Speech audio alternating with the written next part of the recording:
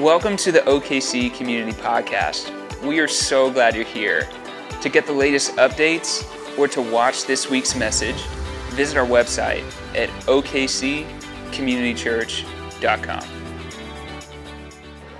Well, hello everybody. Good morning. Good morning. You can go ahead and find a seat. We're so thankful you're here today, and what a great time of worship, and that was so powerful.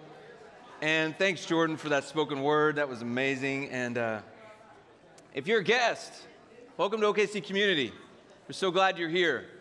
Hey, before I jump into the message today, I do want to share a few things that I feel like are kind of important about really starting next week. Look at your neighbor right now and just say, next Sunday.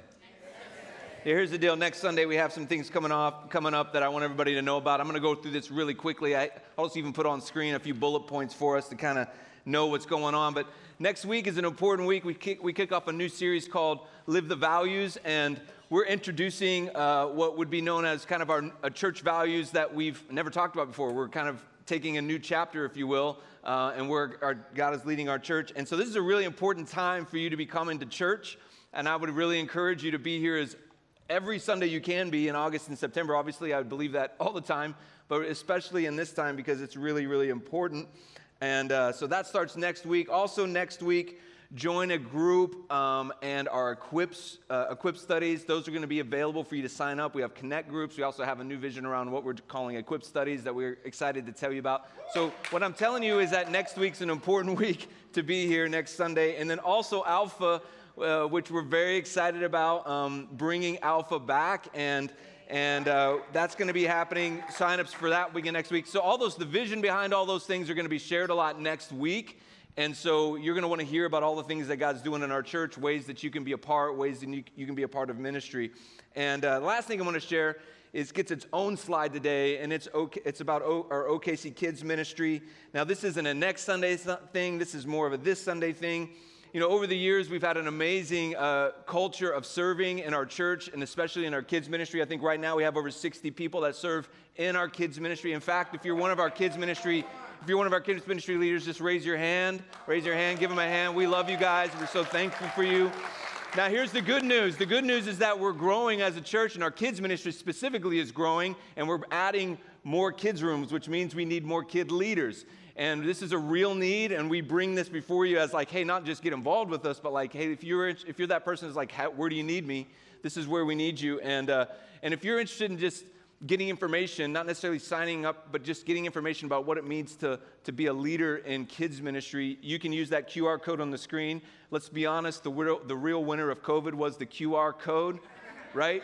And so all you got to do is pull out your camera, of course, scan that QR code to take you to the link, and it just has you fill out a form, and someone will be in contact with you. If you don't want to do the QR thing, you can always just go to the website, hit OKC Community Kids, and you'll find it. So this is a big deal, and we're asking you to kind of step into it. So I'm believing that August is going to be a great month for really all of us. I mean, America's going to win more gold medals than everyone, and we're going to have a great month at church. So it's going to be awesome, and I am ready to go. You guys ready for a great month? All right. Well, I want to pray for the day. I want to pray for, of course, God to just do what he wants to do and for him to move in us. And so I'm going to invite the Holy Spirit to just continue to move. He's already moving. We're just going to say, God, just continue to have your way today. Would you pray with me? Father, we pray for your mercy today, and that it would just be extended to each and every person today. Lord, I know people in here, they need you today, and even if they don't realize it, we all need you. And so we pray with a heart of expectation for you to move in us. And Lord, we just pray that as we open your word, that the word would speak powerfully to our hearts. So Holy Spirit, we thank you for your presence, and we just invite you into this room. You are welcome in this room. We pray this in Jesus' name. Amen. All right, as I mentioned earlier, we're in week number 7, which is our final week of our series called The Art of Living. And I want to end this series in Mark chapter 8. So if you want to get a Bible out or your phone out, Mark chapter 8, which is one of my favorite Jesus stories, is in this chapter. In fact, I come back to this chapter in the Bible often because I think about this interaction that Jesus has with his disciples, and it's just amazing. It's so real, and it's so very telling of what Jesus is trying to do in the disciples. Because believe it or not, Jesus actually was trying to do some work in the disciples on which he wanted to see growth in them. He had expectations of change in them. He wanted them to progress and to apply what he was teaching. I know that sounds a little crazy to apply what Jesus taught, but that's what what he was assuming and hoping what would happen. And I've titled today's message, Don't Forget the Creator. And we've been talking a lot about us as creatives, but God has, and that fact that God has created us to create, but in that journey, we cannot forget the Creator. And we're going to get into that a little bit, but Mark chapter 8, this is the story of when Jesus feeds the 4,000. Now, this is different than the story when Jesus fed the 5,000 with the boy who had the two fish and the 5 loaves of bread. It's different than that one. He fed 5,000 in that one, plus all the women and children, equaled around 15 to 20K that day, and that's how many people he fed. But this one, it's 4,000. It's a similar story because it's another feeding miracle, but it's happened after the 5,000, and so it's different because of some assumed applied learning, meaning there should have been some learning applied from the last time this happened, but it didn't really happen to the way that maybe Jesus expected. So what we're trying to say a little bit as we roll into this is the art of living is often about the art of learning. Are y'all with me? All right, so let's read Mark chapter 8, verse 1. During those days, another large crowd gathered. Since they had nothing to eat, Jesus called his disciples to him and said, I have compassion. Everyone say compassion. We'll come back to the point of compassion in a moment, but he says, I have compassion for these people, and they have already been with me for 3 days, and they have nothing to eat. If I send them home hungry, they will collapse on the way because some of them have come a long distance. Now, this moment should be ringing some bells for the disciples, right? This exact scenario has happened, but it does not ringing any bells. And his disciple answer, but where in this remote place can anyone get enough bread to feed them? Jesus, I don't see a Whole Foods or a Buy for Less. Where on earth could we get enough bread? I mean, Thomas is deep staring at Jesus like, where would we get bread, Jesus? We've never been in a situation like this before. This is be impossible. We'll never have enough bread. Jesus, what do we do? It wasn't Thomas, but he was always doubting, so I just assume it was him. You know what I mean? And so I'm sure Jesus wasn't even disappointed in this moment. He knew what he was getting into when he signed up these disciples. You know what I mean? Like, he knew that they weren't perfect. They were going to learn slow. He's like, these are humans. This is what happens. We are not perfect. It takes a long time for us to learn, and we forget, and we say and do dumb things, and Jesus loves us anyway. Amen? So Jesus asked us in verse 5, and he asked them in verse 5, he says, how many loaves do you have? 7, they replied. How many loaves does who have? How many loaves does that small boy around here again? Go find him out there. See how many loaves he's got this time. How many loaves in the crowd? Does he ask that? How many loaves do we need? Does he ask that? No, he says, how many loaves do you have? He's looking at the disciples and saying, I actually want you to give this time. I don't know if you've ever experienced this, but there are times when we hear about a need in life and we think, man, I hope the church really does something about that. or we're like, man, someone needs to do a fundraiser for the school or something, right? Or, man, that person, I heard they need a couple $1,000s to fix their car, but I only have $200, and so we think if we can't solve it, we shouldn't serve it. God is asking you, oh, that was good. God is asking you, what do you have? He's not asking if you can solve it.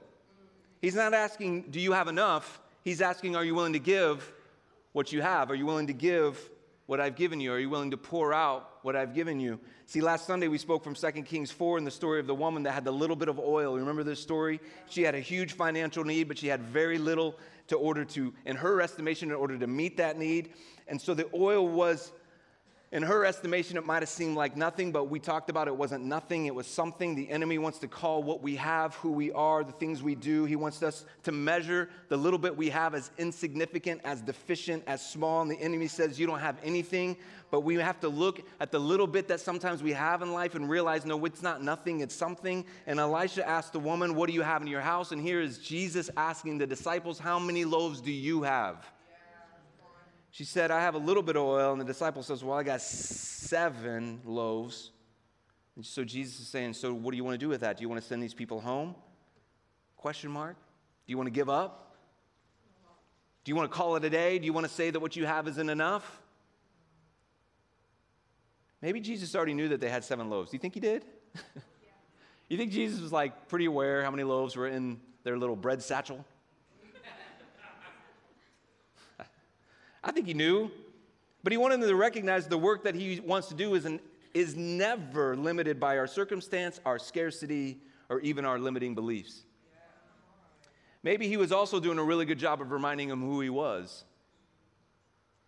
And I just kind of believe that some of us in this room today need to be reminded of who Jesus is.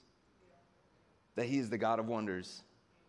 That he is the God who does immeasurably more, that Jesus is the King of kings and the Lord of lords. He's the one that saved your life from sin. And I think that's so important to remember. When I think about my life before I came to know Christ as a teenager, even at a young age, my life was bent towards rebellion. My life was bent towards aligning myself with things that were not of the Lord. I was so far removed from God, even at a young age, that I have to remember that if Jesus didn't rescue me from that life, I can't imagine where my life would be today and who I'd be today. But Jesus rescued me, saved me, redeemed me, and he put me towards a path towards my salvation. And so when I think about, I have to remember that God saved me from a life of sin and separation, and how easy it is to forget what Jesus saved me from. Who needs a reminder of who Jesus is today? That he's the healer, the provider, the giver of life. Verse 6, he told the crowd to sit down on the ground. And when he had taken 7 loaves and given thanks, he broke them and gave them to the disciples to distribute to the people. And they did so. They had a few small fish as well. He gave thanks for them, and he told the disciples to distribute them. The people ate and were satisfied. Everyone say satisfied. You know that was some good fish and chips. Theologians agree that this is where fish and chips originated. Afterwards, the disciples picked up 7 baskets. You can do your own study on that. Afterwards, the disciples picked up 7 basketfuls of broken pieces that were left over. About 4,000 were present. After he had sent them away, he got into a boat with his disciples and went to the region of Dalmanutha. Now, he just performs this miracle, which is unbelievable, and then he just gets in a boat and leaves to a place called Dalmanutha, which I don't think I'd want to live in Dalmanutha, but they did. And so he gets to this point in the story that's unexpected right here. If you're reading, you're like, okay, so now he's going across the lake, and Jesus feeds thousands. He drops the mic, and then he leaves. That's basically what happens. And he goes across, and when he gets there, it says this in verse 11, the Pharisees came and began to question Jesus. So he gets out of the boat, and he's immediately hit with the Pharisees, and they're asking him questions. Now, he just performed a miracle, a sign, a wonder, and they test him, and they asked him for a sign from heaven. And he sighed deeply and said, why does this generation ask for a sign? Truly, I tell you, no sign will be given to it. Then he left them. So he left Dalmanutha, got back in the boat, and crossed to the other side. He's like, oh, you want signs for me to prove myself? He says, you want signs, but you have no faith. He's like, you aren't ready. I got to go. Peace. So he leaves. One of the things you can notice in the Gospels, and this is really important, is that Jesus didn't do miracles and signs to prove himself. He did miracles to express love and mercy. And so healings weren't an act of proving. They were an act of love and grace and compassion. That's why he did them.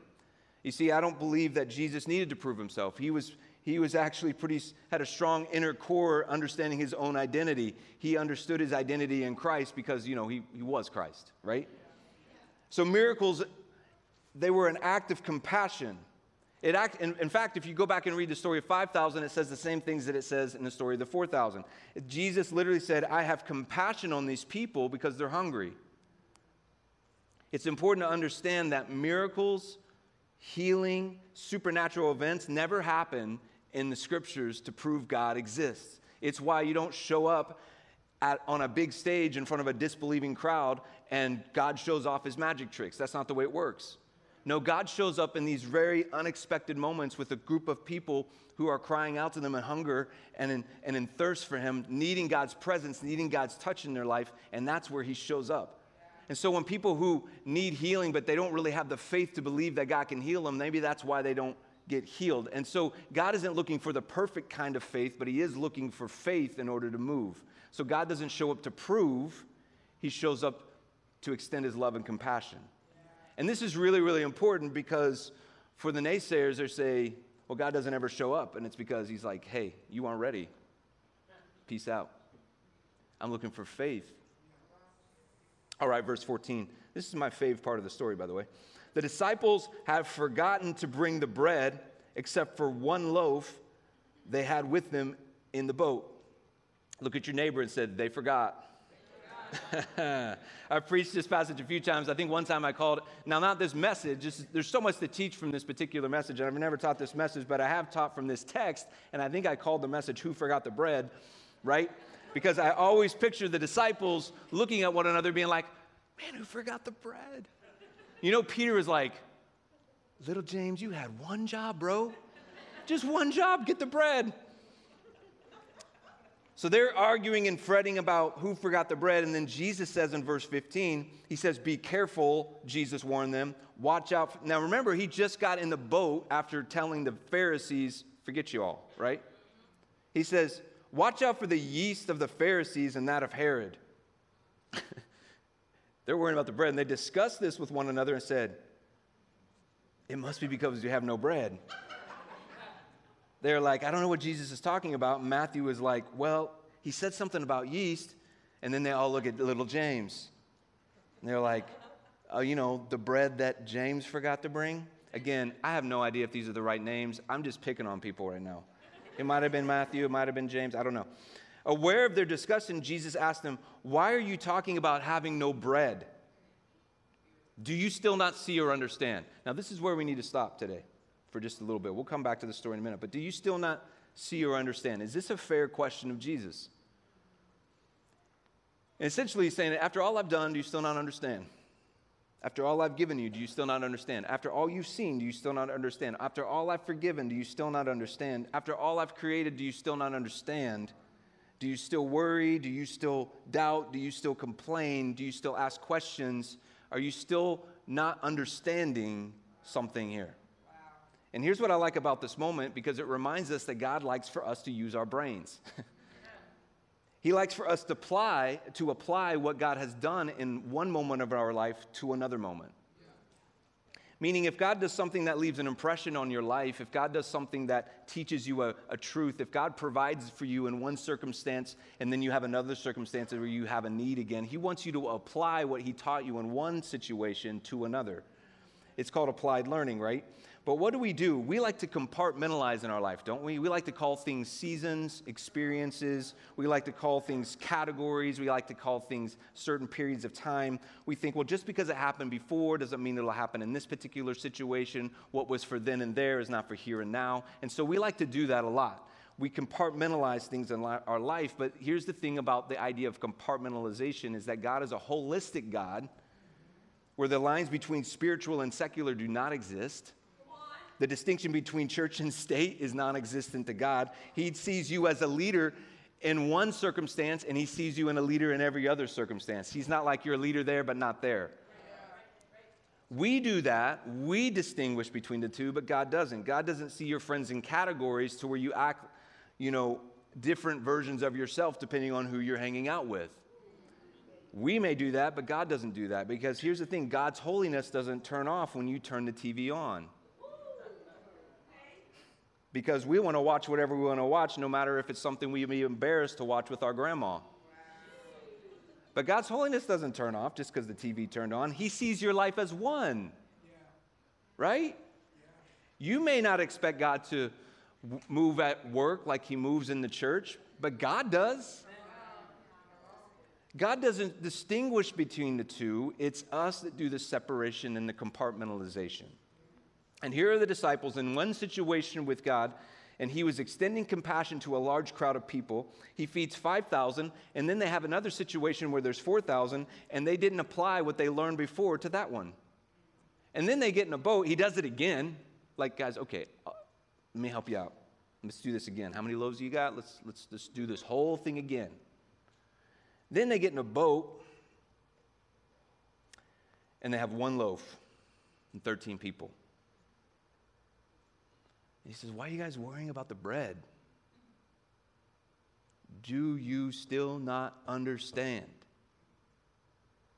Jesus is asking them, seriously, are you struggling here? I want to show you something. God put a picture in my mind this week that I felt like I should share today. And it's a little bit of an odd illustration, but I had this picture come to mind. I'll put it on the screen. Yeah, and it kind of I Googled up kind of what was in my head, and I found this, and this is sort of it. But let's imagine that God has called you. Let's imagine that God has called you to do something, that he's created you to do something, right? And that something is represented in this picture by chopping wood. Now, illustration disclaimer, hashtag save the trees, right? But now, just kidding. We need to chop some trees.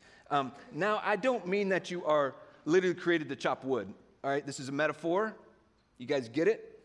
But the work of chopping wood in this picture represents how your work has a greater purpose and has not only a purpose that's greater than you actually having a job, but the fact that it has a greater purpose than that. So chopping wood represents that you may be chopping wood to do more than just create for yourself, but building a house for people to live in, or building buildings for people to work in, or to burn in fires for people to stay warm, or to cook food in, or whatever. The point is, what you're called to does have a bigger purpose than you think.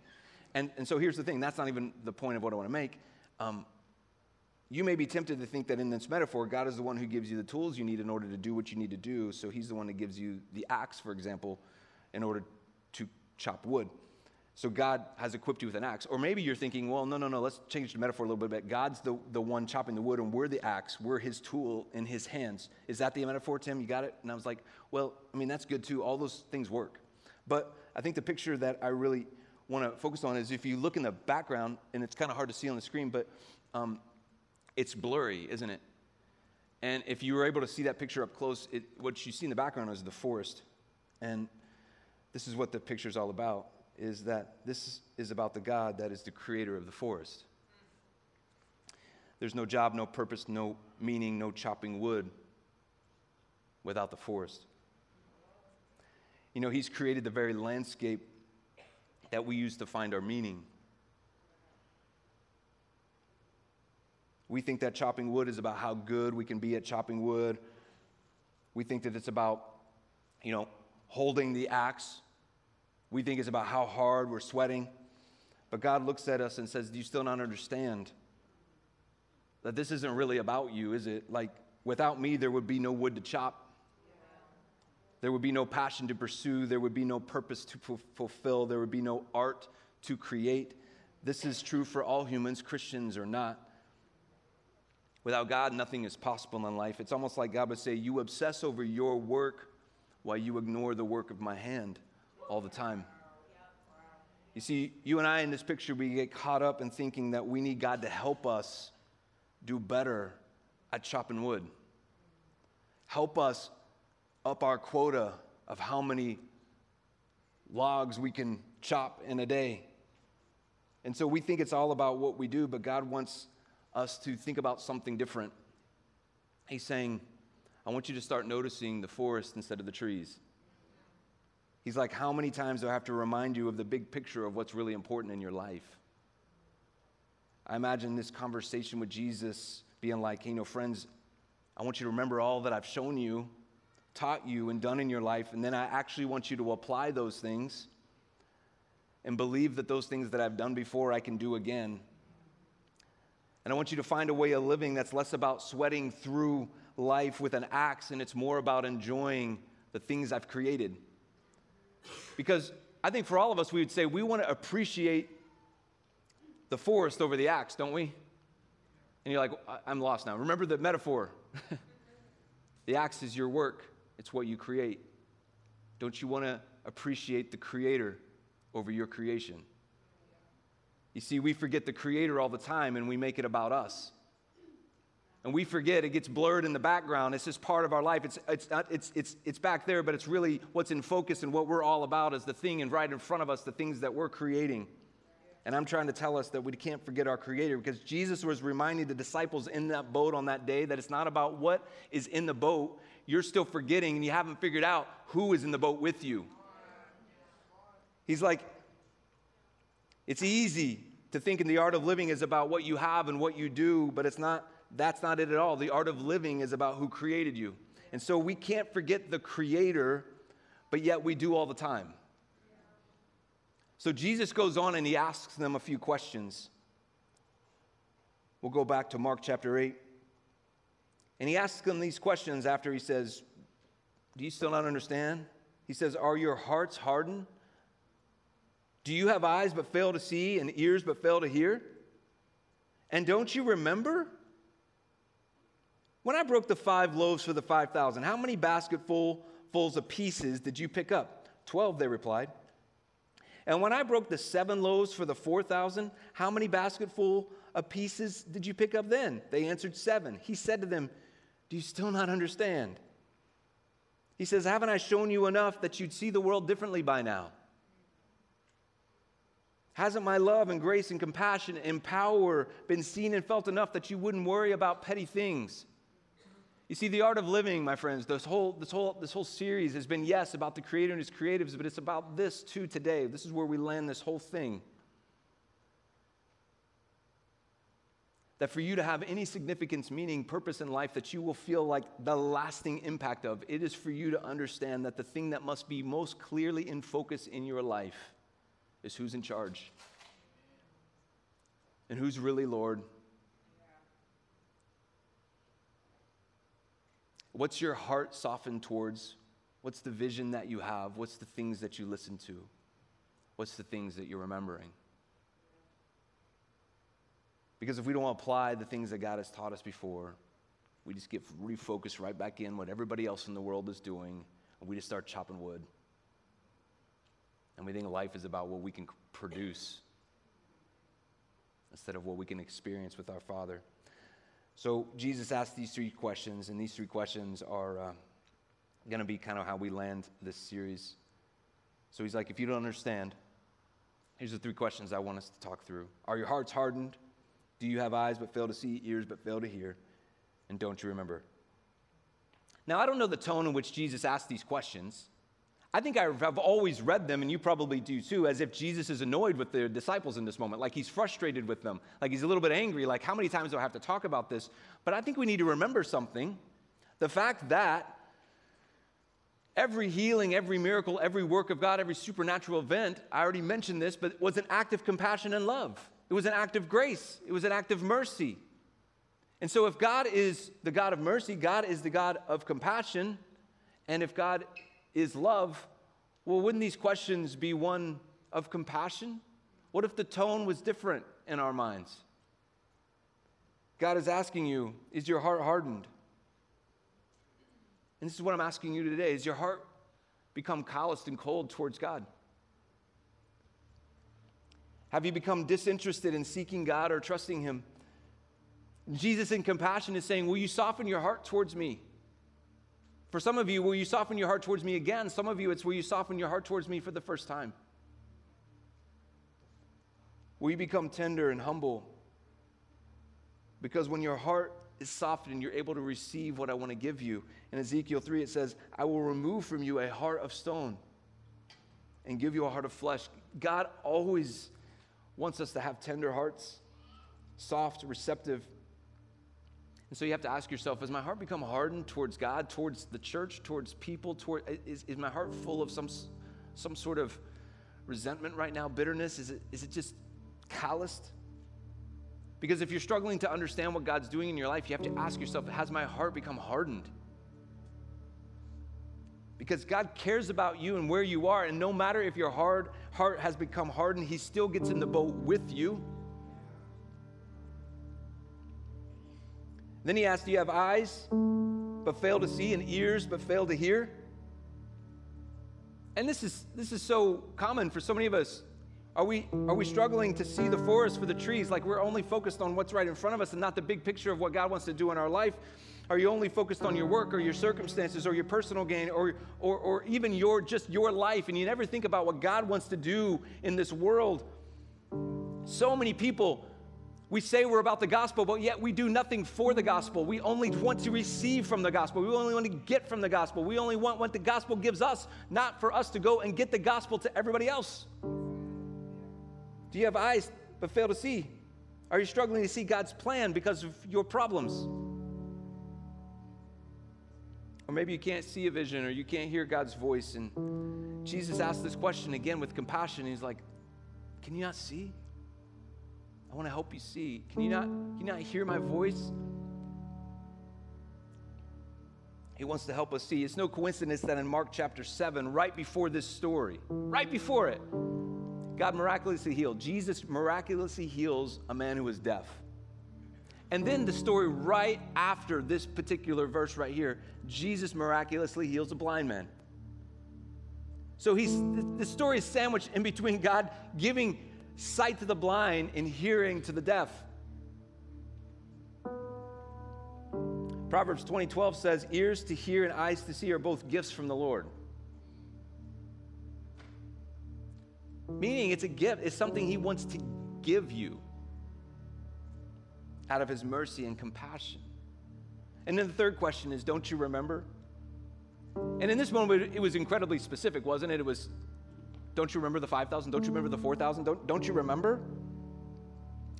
But Jesus was always talking about this act of remembrance. We know this. We go to the very end of the story with him and the disciples. They're around a table, and he says, hey, I want you to do this meal again in remembrance of me and what I'm going to be doing for you on the cross. Meaning, I want you to live a life every day in which you're remembering what I've done for you. That I've saved you from a life of sin. That I've rescued you from a life of eternal separation. I need you to remember that, because when you forget and you let it become a blurry part of your life to where it's in the background, but it's not the thing that you're focused on, you're just going to get focused on the things of this world. You're going to become insular. You're going to become selfishly motivated. But I want you to remember me. Remember what I did for you on the cross and in this life. And then I want you to apply what I've taught you and done for you to the rest of your life, yet we forget. So I'm asking you today, has your heart become hardened? Are you trying to see things, but you just can't see and you need God to help you? Or are you trying to hear him, but it seems so distant? Don't you remember what God has done for you? And because we want to be people who have a tender heart towards God. We want to be people who can see God's vision for our life. We want to be people who can hear God's voice and be led by his Spirit. And we want to be people who remember all that God has done. That, my friends, is the art of living. A tender heart to God. Eyes to see the things Jesus wants us to see. Ears to hear the things that the Spirit wants to tell us.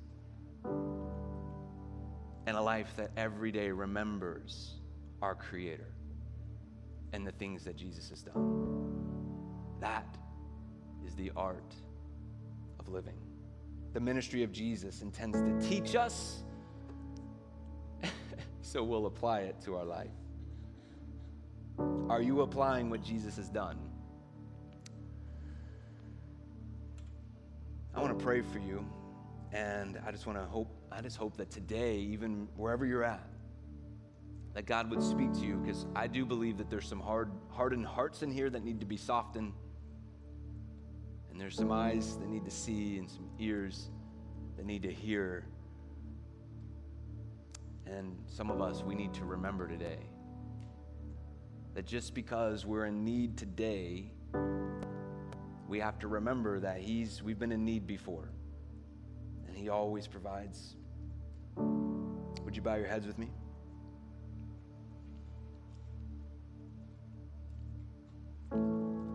God, we just want to ask you to fill the room right now with your Holy Spirit, with your presence. Fill the room. We just want you to release vision today. Speak loudly, Father. Fill the room with your presence. We want our hearts to be softened. We want vision to be released. We want you to hear your voice. We want to remember your goodness. Fill the room in a way today that, Father, each and every one of us experience something. We either experience our heart being softened to your Spirit today. That, Lord, the things that we thought we couldn't see, that, Lord, you'd open our eyes today to see in a new way and in a better way. That, Father, even the things that there's so much noise in this world, and Lord, I just pray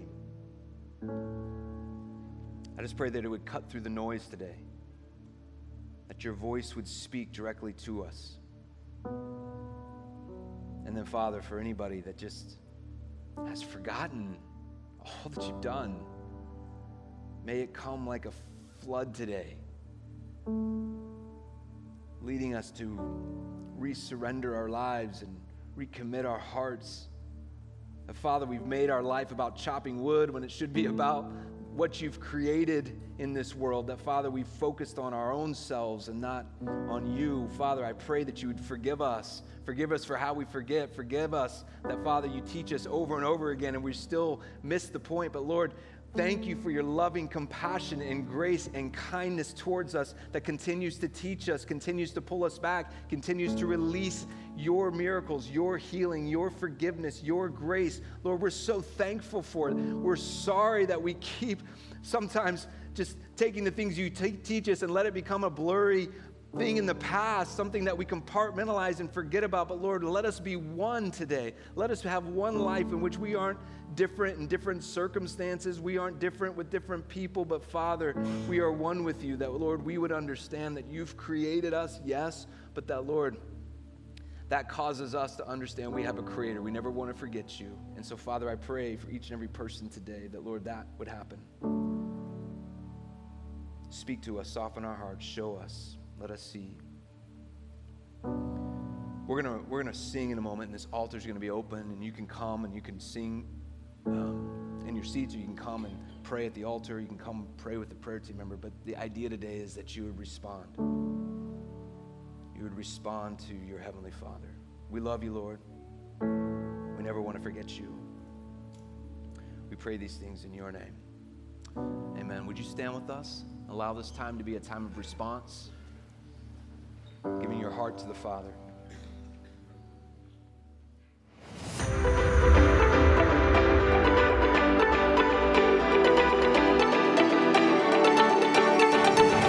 We hope you've enjoyed this week's message. If there's anything we can pray with you about, or if you have questions about God, we'd love to talk with you. Please visit our contact page at okccommunitychurch.com.